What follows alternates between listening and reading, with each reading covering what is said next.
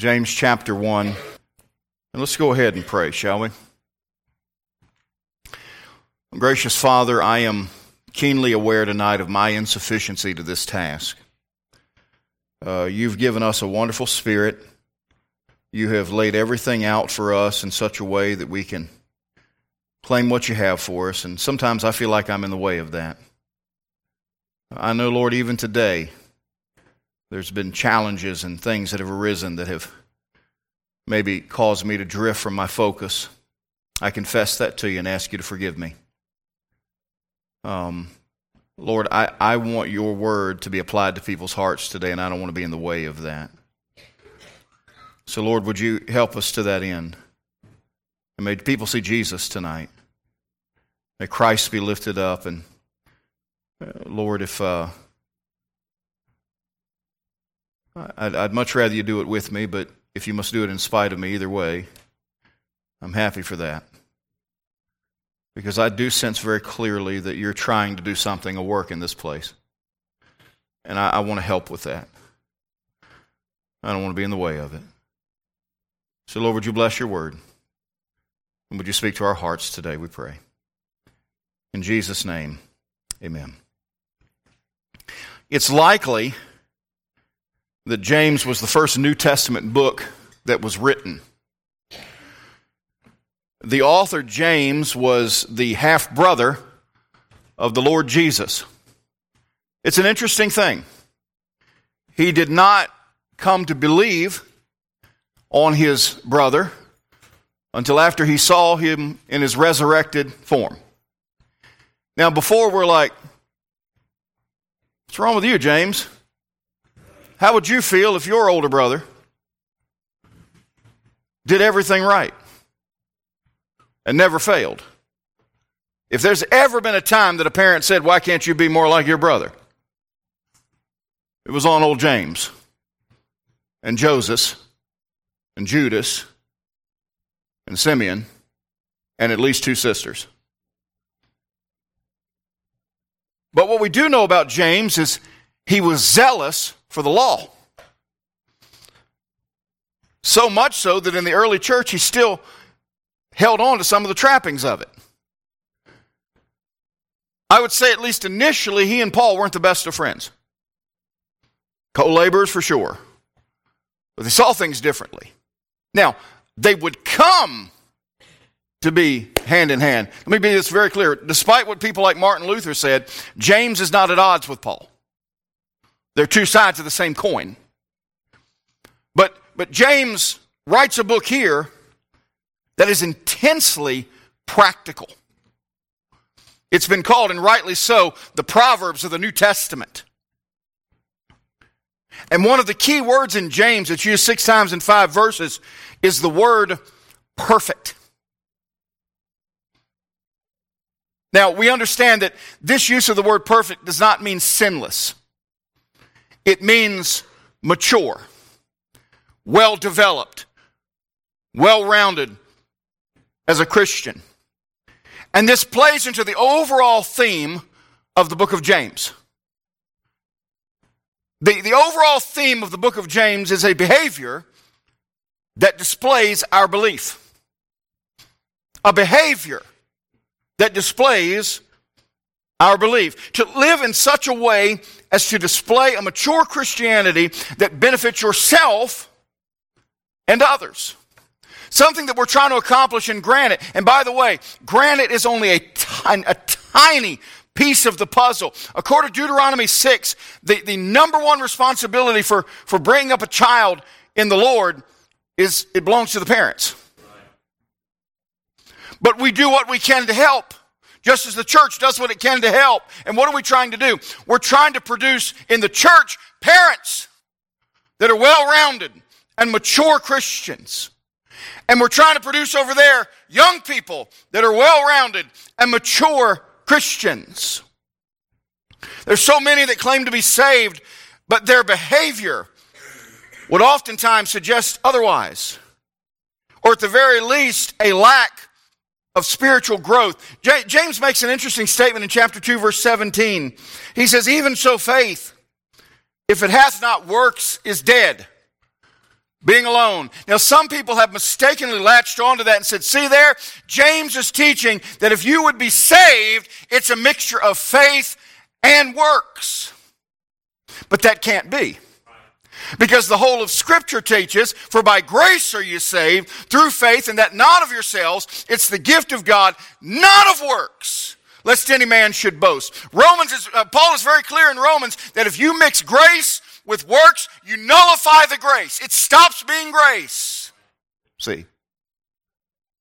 So, a basic rule of Bible interpretation is if you've got a bunch of scriptures that say one thing, and one or two that seem to say another, you go with the majority readings and figure out the one or two. Well, this one isn't that hard. When James talks about a belief that's lacking a behavior, he's not saying that you're not saved. He says faith without works is dead. If you've got a tool or something cordless that has a battery, and that battery goes dead, how useful is that tool? It's not, is it? It's not. At home, we've got a very nice Dyson vacuum cleaner that has started to stop holding a charge. It's a nice vacuum cleaner. When that battery's dead, it's a paperweight. Hey, Christian, you may have all kinds of faith, but if there's no power in your life, if there's no works and behavior to back that up, then to the world that's around you, you are a dead DeWalt. You're not doing anybody any good. The world doesn't need to see somebody that proclaims to be a Christian and then cusses like a sailor and acts the fool on the weekends. No, the world needs somebody that claims faith, but also there's some works in their lives that back it up and demonstrate to them that Jesus is alive in me.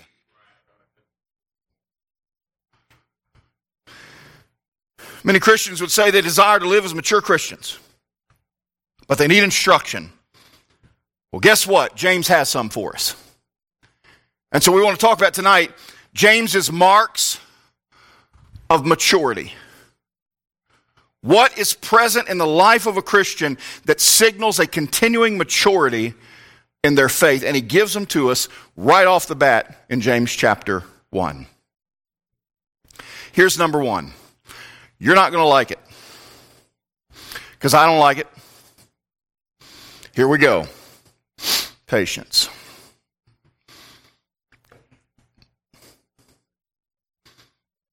I have never met anybody who is naturally patient. Some are more patient than others. Some have no patience at all.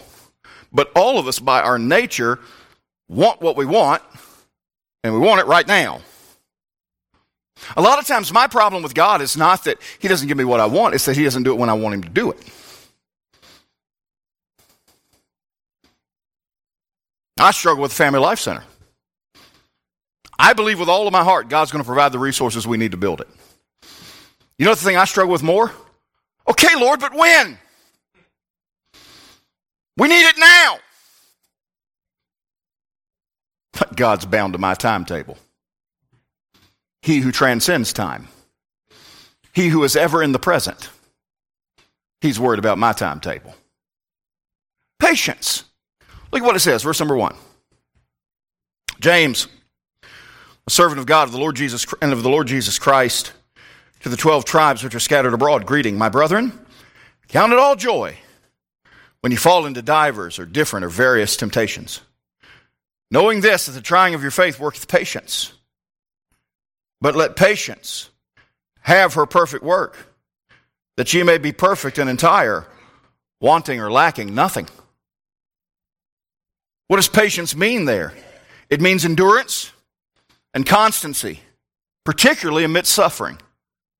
Would I offend the dignity of the pulpit too much if I take my coat off? It's warm in here. And this is camel hair. I don't know if camel hair actually comes from a camel, but I know camels must be warm.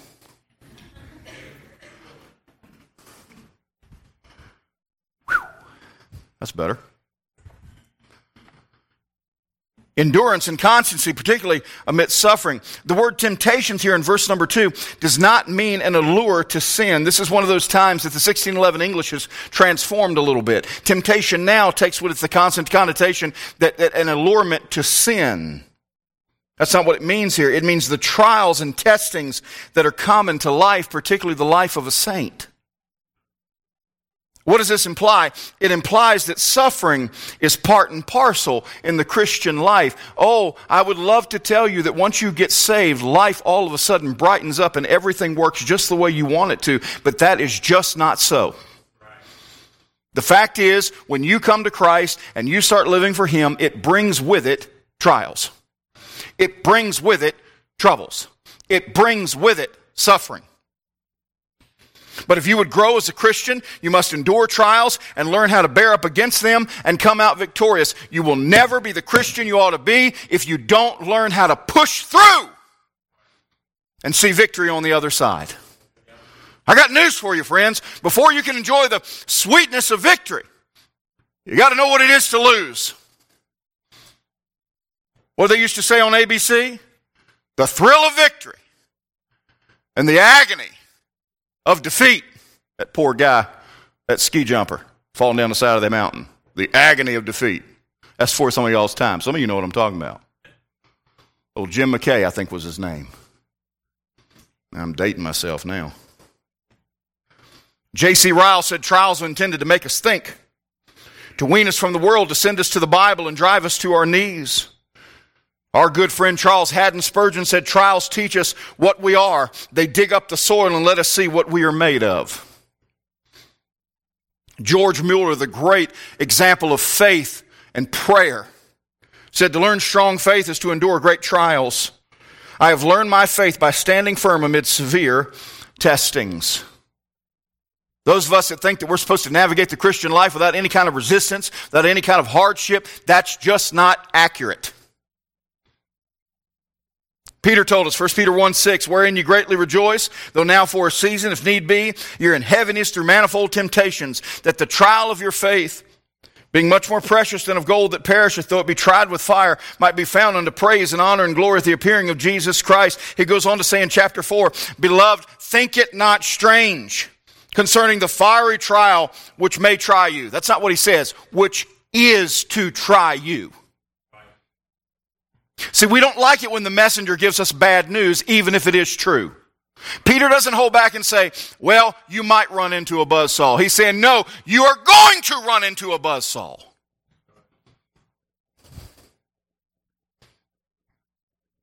Think it not strange concerning the fiery trial, which is to try you, as though some strange thing happened unto you. But rejoice. What? In that trial, rejoice. Boy, we're talking easy preaching, hard living here. Rejoice inasmuch as ye are partakers of Christ's sufferings, that when His glory shall be revealed, ye may be glad also with exceeding joy. If ye be reproached for the name of Christ, happy are ye, for the Spirit of glory and of God resteth upon you. On their part He is evil spoken of, but on your part He is glorified. You can't expect to be all that Christ wants you to be. You can't expect to be more like Jesus without trials and sufferings and difficulties. If He went through it, how much more should we? What did He tell His disciples in John 15 regarding persecution? If the world hates you, you know that it hated me before it hated you. If you were of the world would love his own. But because you're not of the world, but I have chosen you out of the world, therefore the world hateth you. Remember the word that I said unto you, the servant is not greater than his Lord. If they have persecuted me, they will also persecute you. If they have kept my saying, they will keep yours also. Do you remember Peter and John? They went into the gate beautiful there, went up to the temple, and the lame man was there, asking an alms of them. Peter said, silver and gold have I none, such as I have, give I unto thee. In the name of Jesus Christ of Nazareth, rise up and walk. And immediately his feet and ankle bones gained strength, and he leaped up. And what did they get for their trouble? Hauled into the Sanhedrin. They're preaching the truth. What do they get from their trouble? Standing before the court. They tell him, don't you dare go and preach again. And they can't help but speak the things that they have seen and heard. So they go and preach. And what do they get for their trouble? They get beaten. What's the Bible say they felt like when they walked out? It says they rejoiced in that they were counted worthy to suffer for Jesus.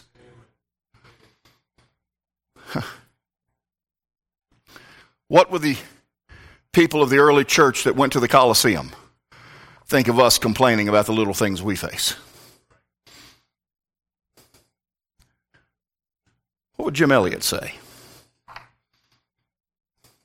Takes a spear from the Auca Indians that he's trying to reach. What would him and Nate Saint say?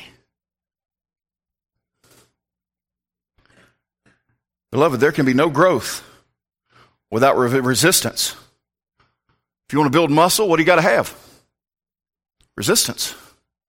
By the way, I'm told biologically that what happens when you build muscle is you actually have tiny tears in your muscle. That then, as they heal, your muscle grows. Now, obviously, I know that from experience. I'm going to tell you something. I have a fantastic physique. It's just well insulated. I'm keeping it safe for when it counts. There has to be pain. What's the old saying? No pain, no gain. Now, you can go too far with that. But there is pain, there is discomfort, there is resistance, and the same is true spiritually. Without resistance and without adversity, there can be no growth. And if we're to grow and become more mature as Christians, we got to learn patience. I was having a conversation with somebody just the other day about patience. I've been told my whole life, do not pray and ask God to teach you patience. Don't do it. Because He will. And it's never fun. Can I tell you, I can't think of a time that I've ever knowingly asked God to teach me patience, and yet He keeps bringing things into my life that do just that. And it usually involves some government office. Or something else. So, James says the first mark of a mature Christian is patience. I'll tell you what else we need. We need wisdom.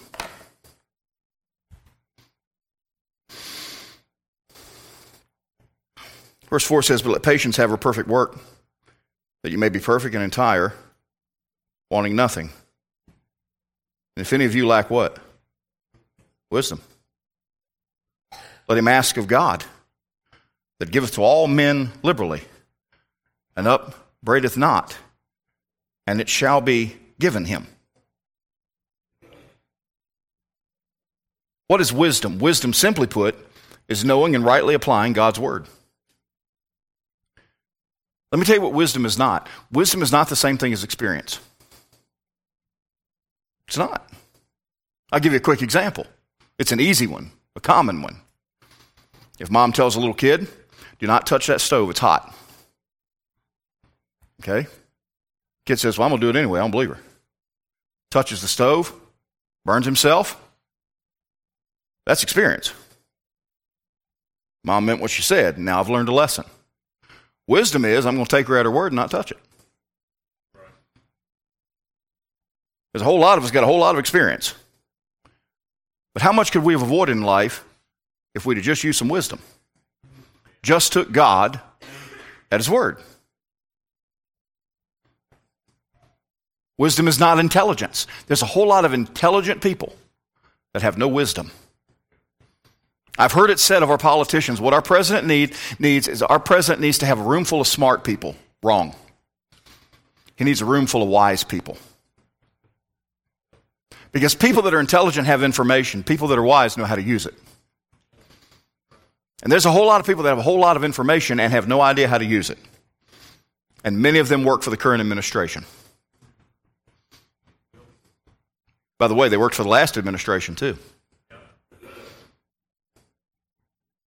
I'll tell you what else it's not. It's not savvy. That's an old word. But it's not knowing how to handle a particular situation in just the right, smooth way. You're around long enough, you learn those kind of things. That doesn't mean it's wisdom. It's not being clever. And I'll tell you something else. Wisdom is not automatic with age. With all due respect to our president, who is somewhat advanced in his age now, with all due respect, at one point I think he displayed he's a pretty smart man. But it is evident from where he stands on things that he possesses very little wisdom. Our last president was lacking in some wisdom in some areas too. My soul, what kind of shape would America be if we actually got some people in office that have some wisdom? You know? It's not automatic with age. I've known older people that had no wisdom, and I've known young people that had wisdom. Because again, what is it? It's hearing and obeying the Word of God.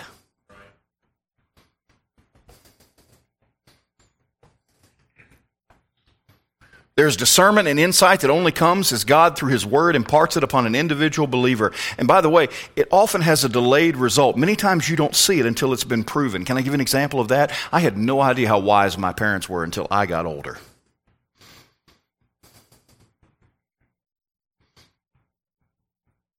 Wisdom is justified of her children, isn't it? Sometimes you don't see it right off. Sometimes young people of this generation do the same thing that we did in our generation. They think their parents are absolutely nuts. They just don't understand. They just don't get it. They just don't see it. They just don't. No, you get older and you know what you'll find out? Your parents had a lot more wisdom than you knew they did. Sometimes it's delayed. By the way, it's just like humility. If you think you have it, you don't. I thank the Lord I'm wise.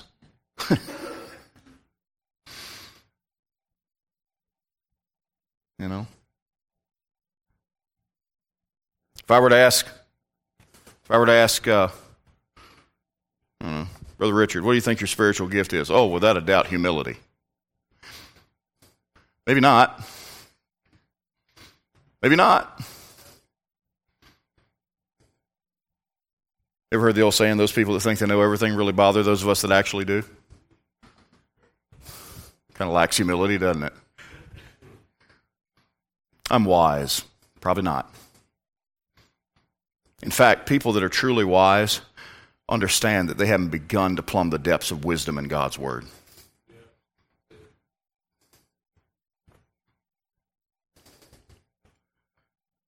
Wisdom is only as good as the soil in which it's found. What do I mean by that? 1 Corinthians 2, verse 12. Now we have received not the spirit of the world, but the Spirit which is of God, that we might know the things that are freely given to us of God, which things also we speak, not in the words which man's wisdom teacheth, but which the Holy Ghost teacheth, comparing spiritual things with spiritual. For the natural man receiveth not the things of the Spirit of God, for they are foolishness unto him.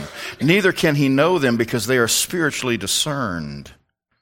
You understand, there's some things that people label wisdom that's in the wrong ground. And it's not very good. James chapter 3, verse 13. Who is a wise man and endued with knowledge among you? Let him show out of a good conversation, a lifestyle, his works with meekness of wisdom. But if ye have bitter envying and strife in your hearts, glory not and lie not against the truth. This wisdom descendeth not from above, but is earthly, sensual, devilish. For where envying and strife is, there is confusion and every evil work. But the wisdom that is from above is first pure, then peaceable, gentle, and easy to be entreated, full of mercy and good fruits, without partiality and without hypocrisy. And the fruit of righteousness is sown in peace of them that make peace. That's wisdom that's found in good soil. So how do we get this kind of wisdom? I'm saved, I want to serve God, and I want to have this kind of wisdom in my life. How do I do it? Okay, now I'm going to do my best to take a very profound truth in the Word of God and burn it down to something bite-sized that we can take piece by piece. You ready? Here it is. Ask for it. How was that? Ask for it. That can't be all there is to it. That's what God says is to it. Look at the verse. Verse number 5. If any of you lack wisdom. You ever lack wisdom? So you qualify. If any of you lack wisdom, let him what? Ask. Sometimes we try to make things more complicated than they are. It says, let him ask of God, that giveth to all men liberally, and upbraideth not, and it shall be given him.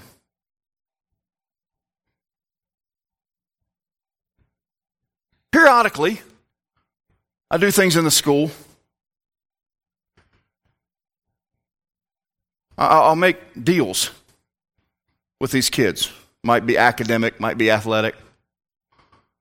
But I'll say something along these lines.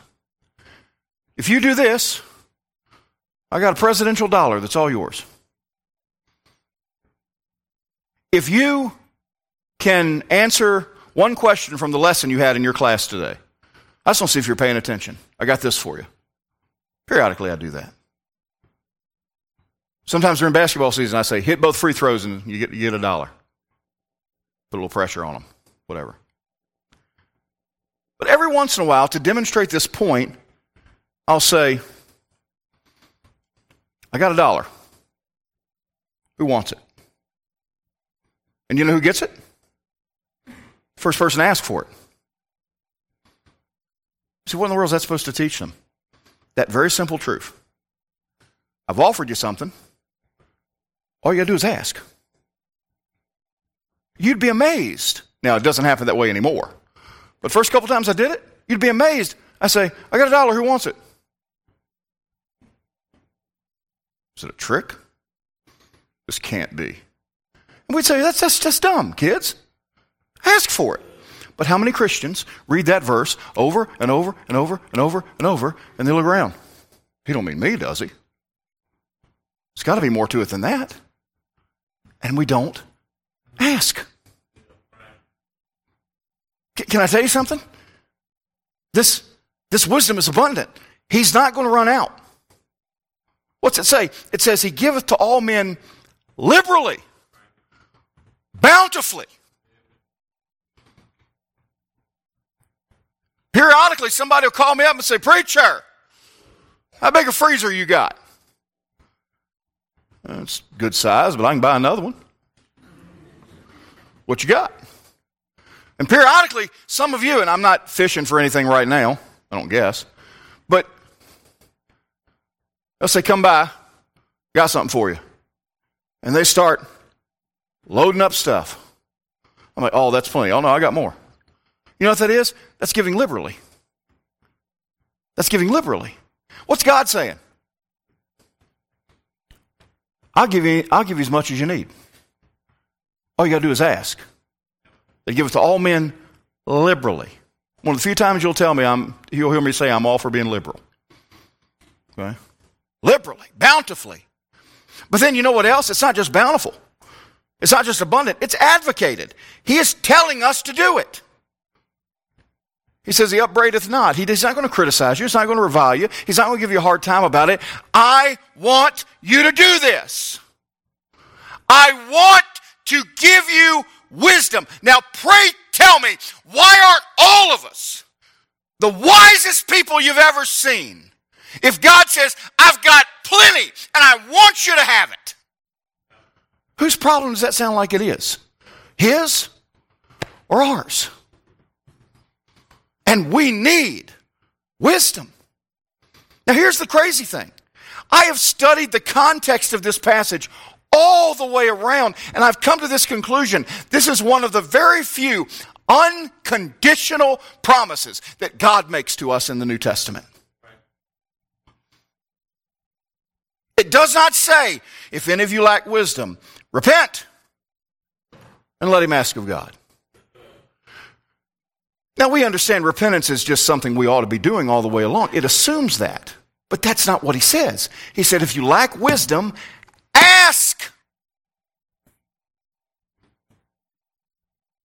So why in the world don't we take advantage of it? I think there's two basic reasons. First of all, we don't know how. Well, I just did my job. Now you know how. Okay, so we can check that one off the list. I don't know how to get wisdom. I just showed you from James chapter 1, verse 5, how to get wisdom.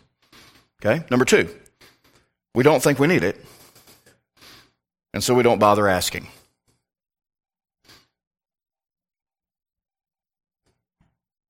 But if we're going to grow and we're going to become more mature Christians, we must have patience and we must have wisdom. Number 3. And this one seems like it should have been first. But we saved it to last because it's one of those that so many people just make the assumption that it never finds its way into the equation. We need patience. We need wisdom. And if you're going to grow as a Christian, if I'm going to grow as a Christian and be mature, you got to have faith.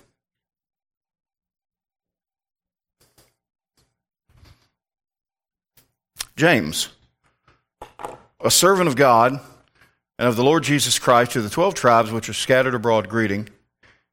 My brethren, count it all joy when you fall into diverse temptations, knowing this, that the trying of your what? Faith. That's the first thing he mentions. Faith. Now go to the end of the passage. Verse 5, if any of you lack wisdom, let him ask of God that giveth to all men liberally, and upbraideth not, and it shall be given him. But let him ask in what? Faith. Nothing wavering. For he that wavereth is like a wave of the sea, driven with the wind and tossed. Let not that man think he shall receive anything of the Lord. What is faith? Faith is taking God at his word and acting accordingly. That's faith. It seems so elementary.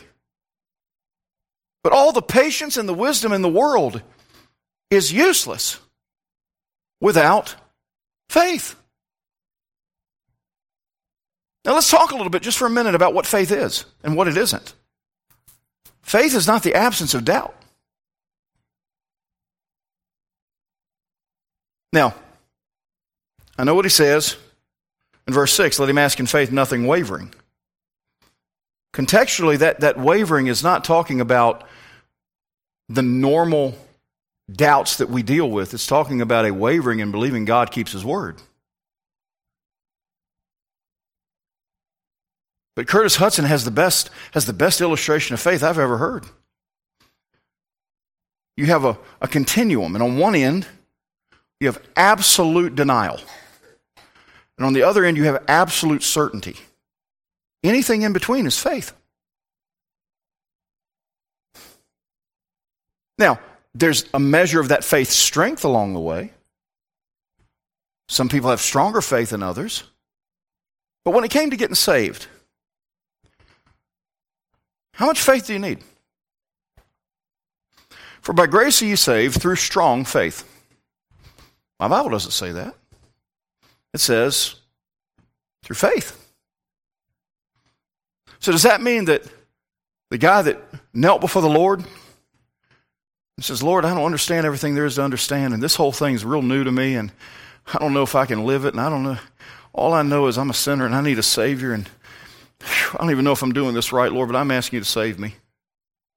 Is that guy saved? Sure. What about the guy that comes and says, Lord, I know it's true, and oh, it's opening up to me. The heavens are receding, and I can just see your face, and oh, God, I can hear the bells of heaven.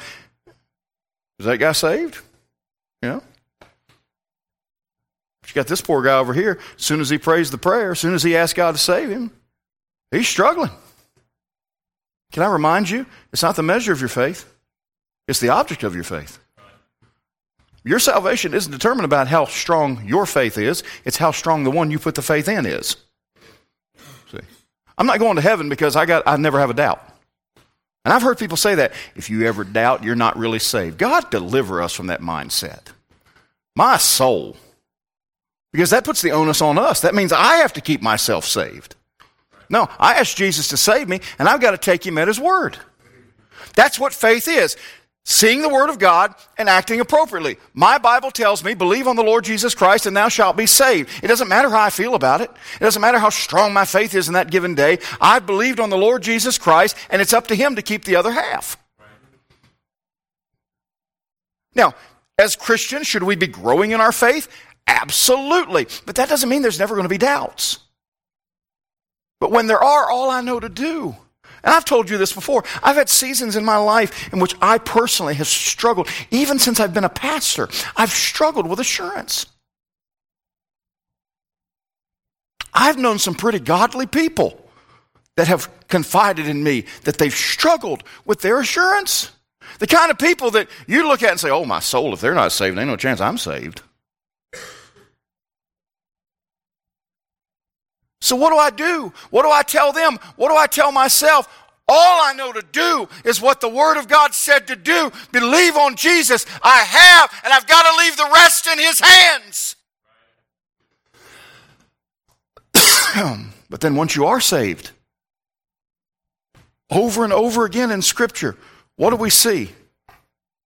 The first time we see it is in Habakkuk. And then we see it in Romans. And then we see it in Galatians. And then we see it in Hebrews 4 times. We see the just shall live by faith. You're not just saved by faith, you live in faith. Hebrews 11:6, but without faith, it is impossible to please Him. All the wisdom, all the patience in the world is not going to get you anywhere if you don't live in faith. Without faith, it's impossible to please Him. For he that cometh to God must believe that He is, and that He's a rewarder of them that diligently seek Him. Neither patience nor wisdom will develop outside of faith. But where patience and wisdom live, you can rest assured there will be faith. Where's your faith? Man, there have been a few times here recently that my Southwest Virginia accent's starting to develop. Here recently. I didn't used to talk like you people.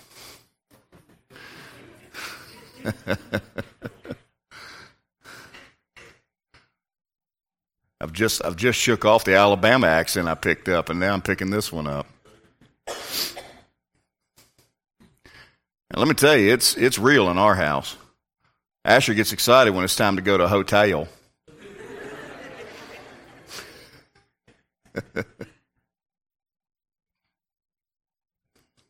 What in the world was I saying? Oh, talking about faith.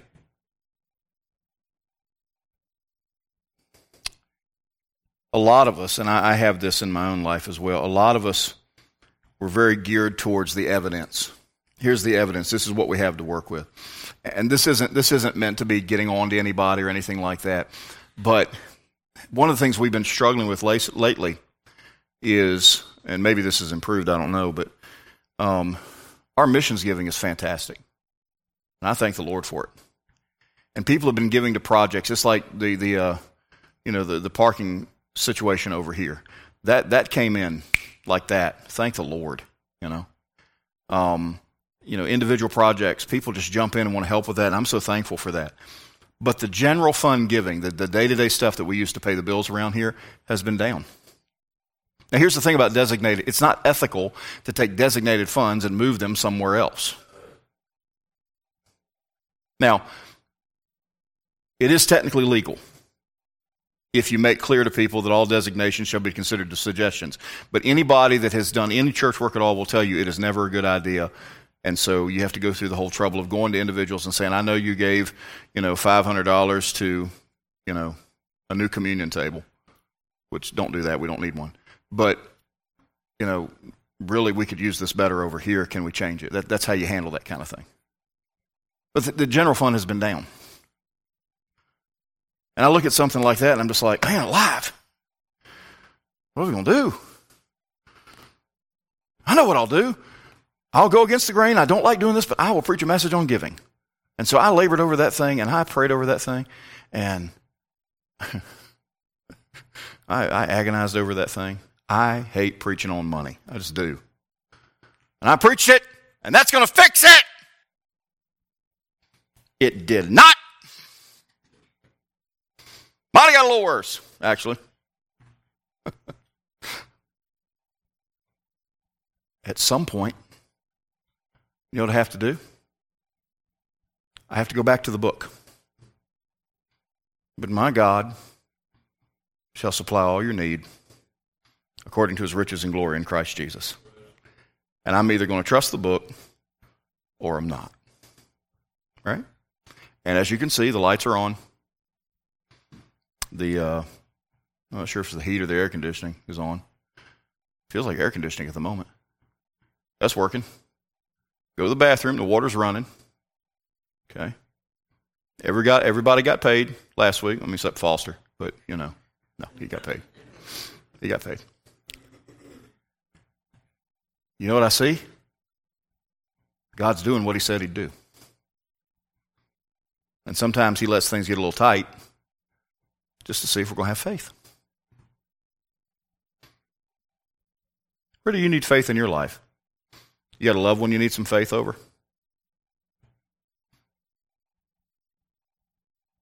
Maybe it's not yours, but maybe there's somebody you love in their marriage and need some faith.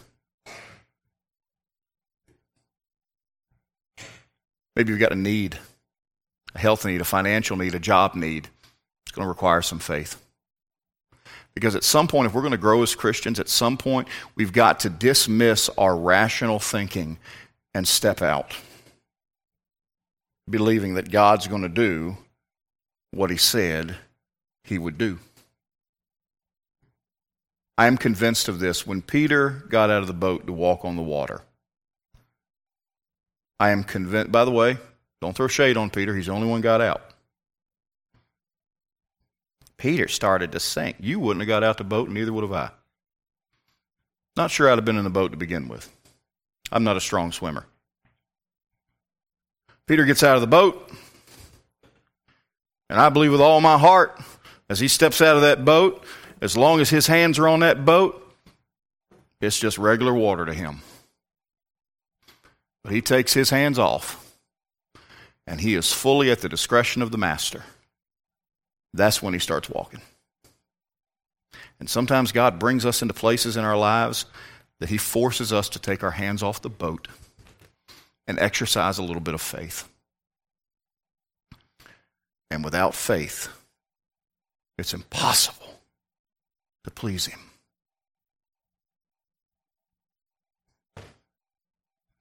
But you start working on some faith, and before long, you'll bear up into patience. And in that patience, you'll develop wisdom.